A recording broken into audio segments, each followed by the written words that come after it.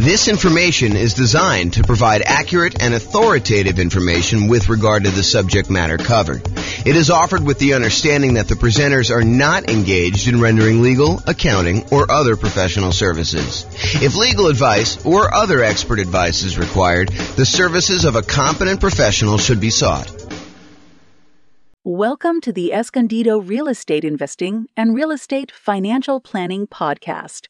Learn all about investing in real estate in Escondido, California with a combination of real estate financial planning and modeling with numbers specific to Escondido, plus syndicated, more generalized recordings of live and pre-recorded real estate investing classes, not all of them specific to Escondido.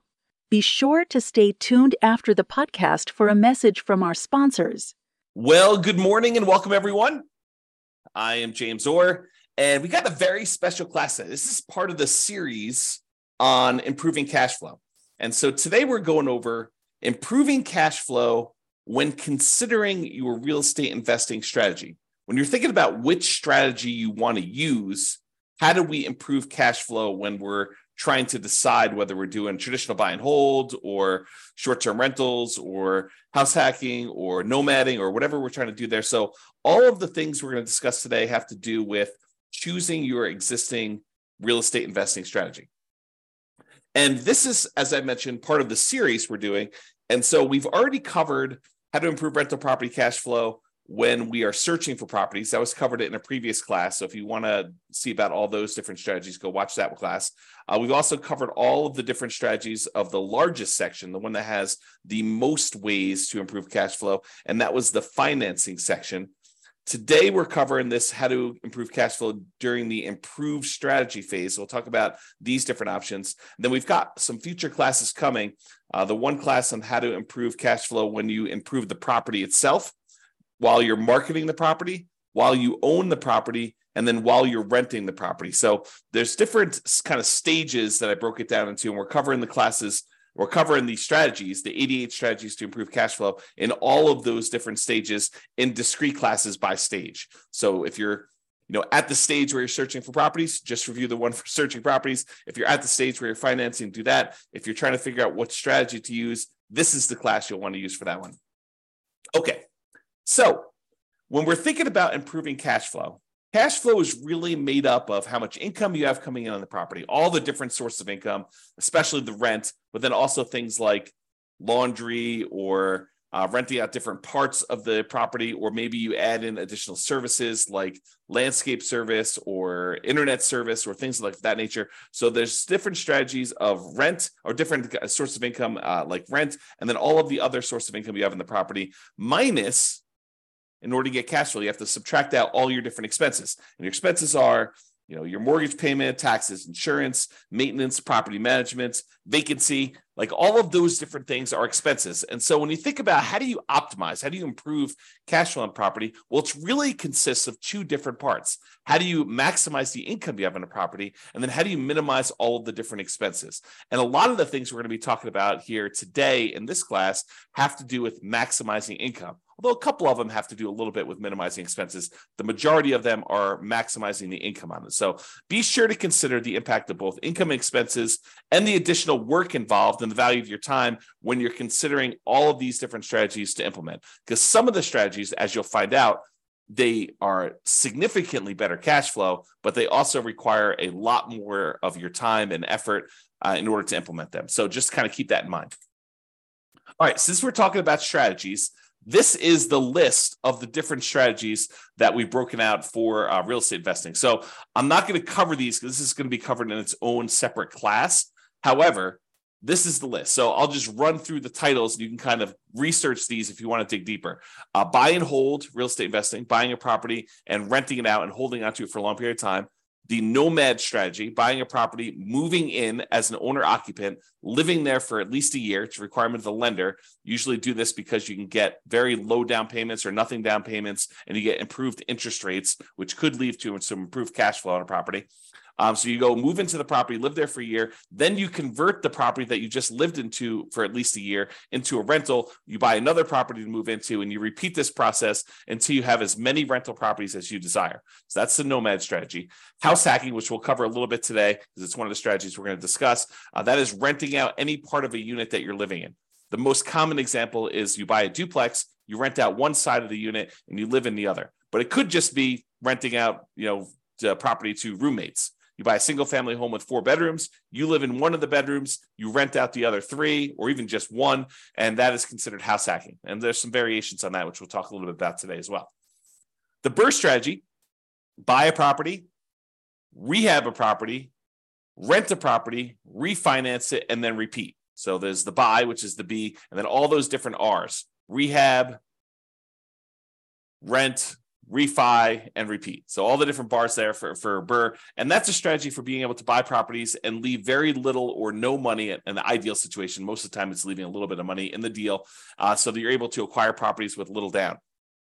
And then all the quick turning, flipping properties, and then wholesaling and wholetailing. Wholesaling is basically selling your contract in a property to another investor. You find a really good deal and you sell to an investor, and you get a fee for doing that.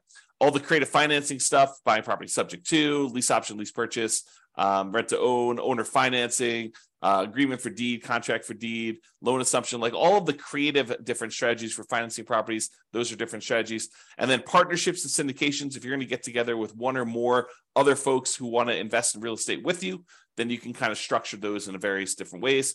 And then tax liens and tax deeds: whether you are investing in a lien against a property with the hope that the property is, they either pay you a return on it, or in the event that they don't pay you the return, then you can actually foreclose to the property and get ownership of it. And then real estate investment trust, which I don't usually cover, but I include it to be all inclusive, to kind of be comprehensive here. That's that. So these are the different strategies. And you'll see that we're talking about using different strategies here today when we talk about how to improve cash flow. All right, so here's the list. Different ways to improve cash flow when you're thinking about the different strategies you can use as a real estate investor. So one of the different ways you can kind of improve this is to change the term that you're renting out properties. So I think a lot of people think about investing in real estate as you buy a property and you rent it out, and you rent it out to a tenant, and there's a year-long lease in place. And maybe the tenant renews for another year, and you kind of keep doing that, or maybe they leave early because they got evicted or they can't pay their rent anymore, and you kind of shorten the term in that way. But you could deliberately choose to rent out properties monthly or weekly or nightly, like a vacation rental. So changing the term of the rental can improve your cash flow on a property. We'll talk about that a little bit. Or doing a totally different strategy, like a lease option, where instead of just leasing the property to a tenant, you decide you want to go after a tenant buyer, a tenant who also has the option or a contract to buy the property from you a year or 2 or 3 or 4 or 5 down the road, or 6 months down the road, whatever you negotiate as part of your term. Basically, they will lease the property from you, and then after they lease it from you for a period of time, they're going to buy it from you. And there's some advantages to doing that, which we'll discuss here in a minute. Or you could choose to do a specific niche. You could cater to a group of people who you know are looking to rent in your area. For example, you could choose to focus on student rentals, or you could choose to focus in on traveling nurses and provide them, kind of services related to their particular industry, knowing that they're coming in for, contract periods of time, and they're going to need some extra stuff in your property.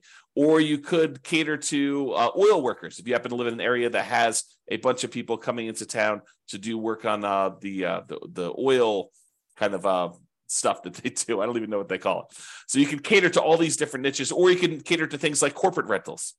So you decide to do that. And then I'll kind of group these last 3 together. They're all really versions of house hacking, in my opinion. So we'll talk about roommates, getting roommates, changing your strategy to having roommates, like house hacking with a single family home, or renting by the bed or bedroom. Sometimes especially with like student rentals, sometimes they'll rent out by the bed or bedroom. You might rent out by the bed if you're putting 2 students per room, or you could rent out by the bedroom if you're renting to maybe a graduate student or something like that. Or you could rent by parts. In some cases, you may be renting, to renting a property where, you rent the garage separately, or you rent access to the community swimming pool separately, or you rent access to the storage units on the property, like the storage shed where somebody wants to be able to store something or whatever they're doing there. So those are different ideas, and we're going to go into those in detail here. All right, so let's talk about term.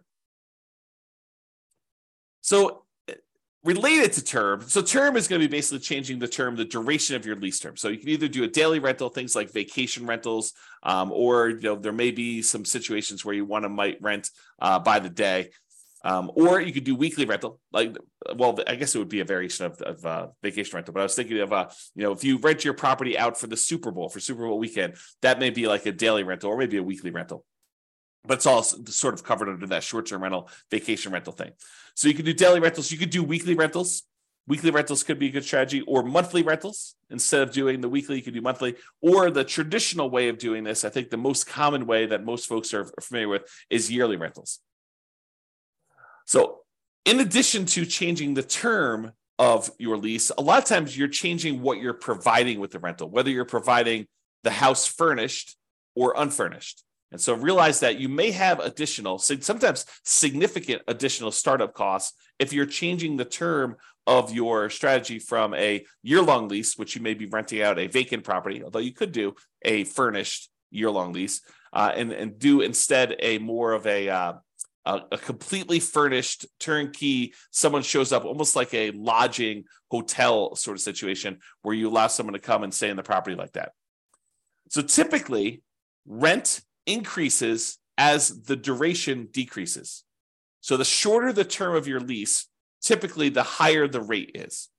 There are probably some exceptions to this, but overall, that's the general rule of thumb. Shorter terms tend to be more expensive than longer terms. Now, the other thing to watch out for, if you're going to go and do this strategy where you're going to change from doing year-long leases to short-term rentals, which could be significantly higher income on the property, you also have to watch out for increased expenses, like increased vacancy expense. You're not going to have 100% of the nights occupied in most cases. There's probably some exceptions to this, but in most cases, you're not going to have 100% of the nights occupied if you're doing some type of short-term rental or vacation rental. You might have 50% occupancy or 70% occupancy or 30% occupancy. So just realize that you may have increased vacancy for doing that. You may also have an increase in marketing costs. Whereas you may market to find a tenant for a year, for the 60 days or so prior to the lease expiring to get your next tenant. If you're doing a vacation rental, you may be advertising on all of the kind of short-term vacation rental type websites, and that may significantly increase your marketing costs and time. And then also your management costs may be much higher. If you're doing short-term rentals, you may have a significantly higher cost to get the property ready for the next tenant, kind of like being in touch with the tenants, kind of doing your contact and making sure everything's ready to go for the short-term rentals. Things like that could be increased by doing a shorter term. And then finally, in some cases, the maintenance on a property on short-term rental could be slightly higher depending on how things in your property wear and what it costs for you to keep up with maintenance on the property for doing that. Replacing things that you might not have in a long-term rental, like linens or shampoos and things of that nature. Like, you could have a pretty significant increase in cost for doing that as well. But in a lot of cases, not every case, but in a lot of cases, those costs are more than made up for by doing the short-term rental. So this class, by the way, is not intended to be like, this is how you do short-term rentals. This class is intended to be like the overview of how do you improve your cash flow and things to consider, then go research. If you're interested in doing short-term rentals, you want to go dig into that particular strategy to become an expert at that particular strategy. Okay. All right, let's talk about lease options. And when I say lease option, I'm talking about the whole kind of like rent-to-own family. Lease option, which is a lease with an option contract. Lease purchase, which is a lease with a purchase contract. Rent-to-own, which is a generic way to describe these, or lease-to-own, which is another generic way to describe these. So like I'm talking about that whole family when I say lease option. So I'm not specifically calling out lease option. I'm using it generically. Okay, this tends to provide the lease with option where you find a tenant buyer who wants to lease the property from you with the intention of buying it from you 3 months, 6 months, a year, 2 years, 5 years down the road. It tends to provide exceptional improvement in cash flow in markets where the cost to buy is significantly higher than the cost to rent. In other words, where the price to rent ratio is less than ideal. So if you're in one of those markets where it's really hard to make cash flow work, putting a reasonable amount down, because the cost to buy a property is so much higher than the cost to rent a property, this could be a great strategy for you to consider. If you think about it, and I'll just name some numbers here. Let's say in your marketplace, if you were to go try to buy a property, the mortgage with taxes and insurance and everything on it is close to $3,000 a month. But rent on that particular property is, low 2000s, 2,200, maybe 2,000 even, maybe 2,400. But there's a significant difference between what a property would rent for, and even if you put 20% down or 25% down, what the property would cost you to buy. If you're in a market like this, lease option could be an interesting strategy. Why? Because when you're talking to someone who is coming in, they're leasing the property with the intention of buying it later, you need to talk to them about what it's going to cost them to buy the property.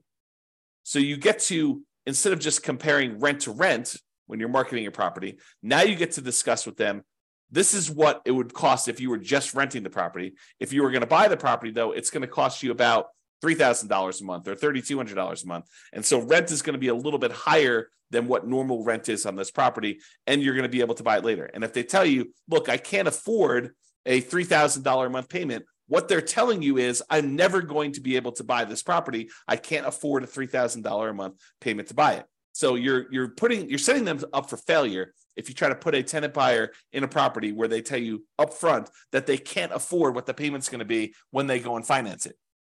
If the only way they can afford the property is when they're renting it, then they're never going to be able to afford the property. Now, there's exceptions to this, right? Like someone comes into a windfall of some sort and they're able to get a big enough down payment where they could buy it all cash and they no longer have a monthly payment, or they get a big enough down payment where they're able to do that, or they think the interest rates are going to go back down. I'm not sure I would be speculating on that, but there are some exceptions where that's the case. But if I would want to put a tenant buyer in a property, if I wanted them to buy the property, which I think I want to play win-win, right? You want someone to be in a deal where they can actually succeed through the process that you're helping them do. You want them to help them buy the property. You don't want to put someone in the property where they're never going to buy. So if you do want to do that, which I think you should, then you put them in the property and they need to be able to afford that monthly payment. And so now you could start comparing what the payment would be when they buy it to what the rent is, and maybe you're able to get a little bit higher than fair market rent for the option for them to be able to buy the property from you at some point in the future. Okay. And I'm very deliberately not going into all the details of, do you apply some of the monthly payment toward their purchase price or anything like that? These are all different things that you need to learn about if you plan on using this strategy, but I'm not going there today because we've got other stuff to cover. This is not intended to be a class on implementing lease options. There's separate classes on that if you really want to dig into that strategy. Okay. However, even if the monthly fee, the amount you're charging them monthly, was completely identical, right? You were able to get only the same amount you were able to get for rent as renting the property versus doing a lease option. You were only able to get that same $2,200 a month, whether you did either strategy. If that was the case, there are some significant improvements to cash flow from getting a non-refundable purchase deposit when the tenant buyer comes in the property. So even if the tenant buyer is only able to pay $2,200 and the tenant would normally pay $2,200, if you're getting for example, a $10,000 non-refundable purchase deposit, that would significantly improve your cash flow on the property. So for example, let's say they had a 3-year period in order to be able to buy the property, and you're getting from them a $10,000 non-refundable purchase deposit. Well, if you take that $10,000 and you kind of like spread it out evenly over a 3-year period, it's almost like getting an extra $250 more per month in cash flow. Even though you're going to take that $10,000 in many cases, you're going to apply it toward the purchase of the property later. So you're trading some of the appreciation you were expecting to get in the property over those next 3 years in exchange for getting better cash flow in the meantime. You're doing some deal alchemy. You're trading future appreciation, the $10,000 of extra appreciation you would have gotten later on when they buy it from you. And you're saying, I'm going to apply that $10,000 towards your purchase. I'm going to take some of the profit I would have gotten at the end when they bought the property from me, and I'm going to take it up front as a non-refundable option fee, which does apply to the purchase price for them, counts as part of their down payment. But then you're also getting that, which if you spread it out over 3 years, looks like you're getting $250 plus per month in extra cash flow. So if you thought you were getting $2,200 a month, now you're really getting $2,450, which is significant in certain markets, right? So that is one way to look at the lease option. And then the other thing is, in general, I think it is true that if you realize rent is a range, right? Unless you have 100 identical properties that are all renting and they're all exactly the same, all the same views, all the same backyards, all the same amenities, all the same layouts, like everything is identical, and a tenant can go in and they've got 100 different ones to choose from. And the rents are going to be pretty much exactly the same for all of those. But if you've got one property and another property, and the other property has slightly different layout or slightly different amenities or slightly different kind of upgrades or slightly different view or slightly different location in the neighborhood, like the rents on those are not identical. And so there's a slight range of what rents can be. If you're a really good marketer, you might be able to get a little bit higher. If you're not such a good marketer, maybe you're going to be a little on the lower end. So realize that the rent is not an exact number, and rent ranges vary. And if you're doing a lease option, you're giving someone the ability to buy a property from you, you're almost always going to be on the top of that rent range.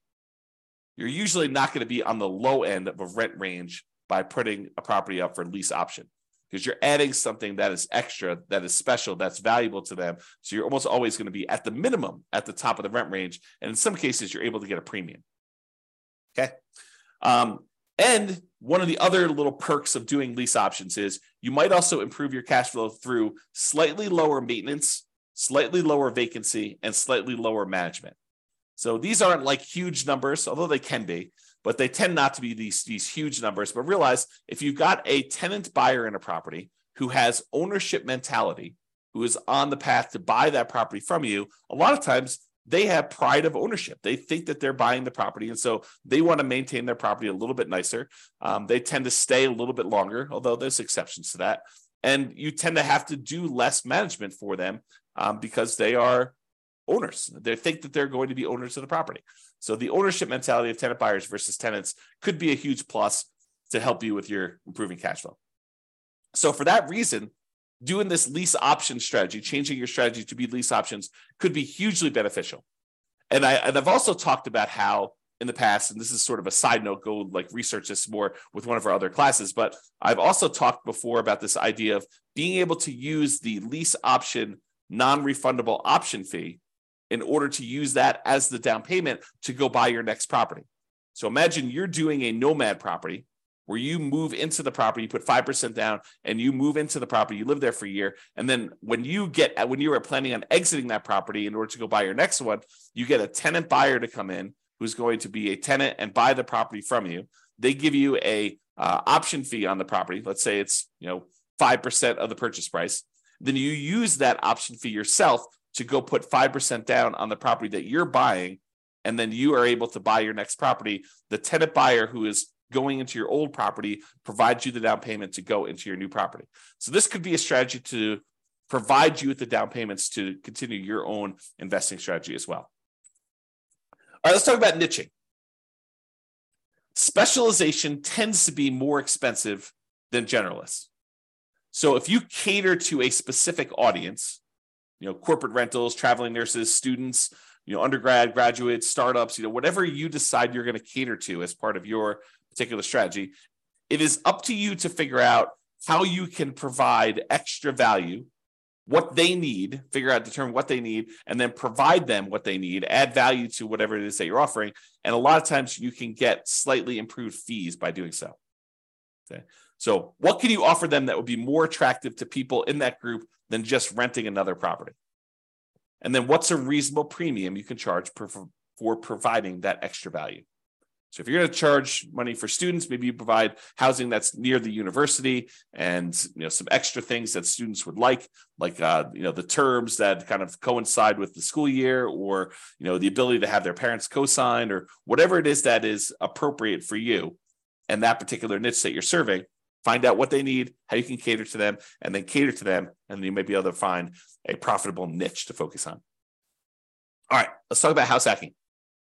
So house hacking is renting out part of the property while you live in the property. And we're going to go over 3 different examples. We're going to talk about getting roommates. We're going to talk about renting by the bed or bedroom. And then we're going to talk about renting by parts. So let's jump into that. So let's talk about roommates. So imagine you have a single family home. You might be renting bedrooms with use of other parts of the property. So you rent them a bedroom, but they get use of the kitchen and the basement and the living room and maybe a parking spaces if you have that in your property. In some cases, you may have a non-conforming duplex that you could rent out to a roommate. So we see these occasionally come up, but they're properties where they're not duplexes. They're not zoned a duplex. They are not set up where they qualify officially as a duplex, but they look like a duplex. It's a property that's a complete upstairs unit, and then there's a side staircase that goes down to the basement unit, and there looks like a totally separate apartment in the basement.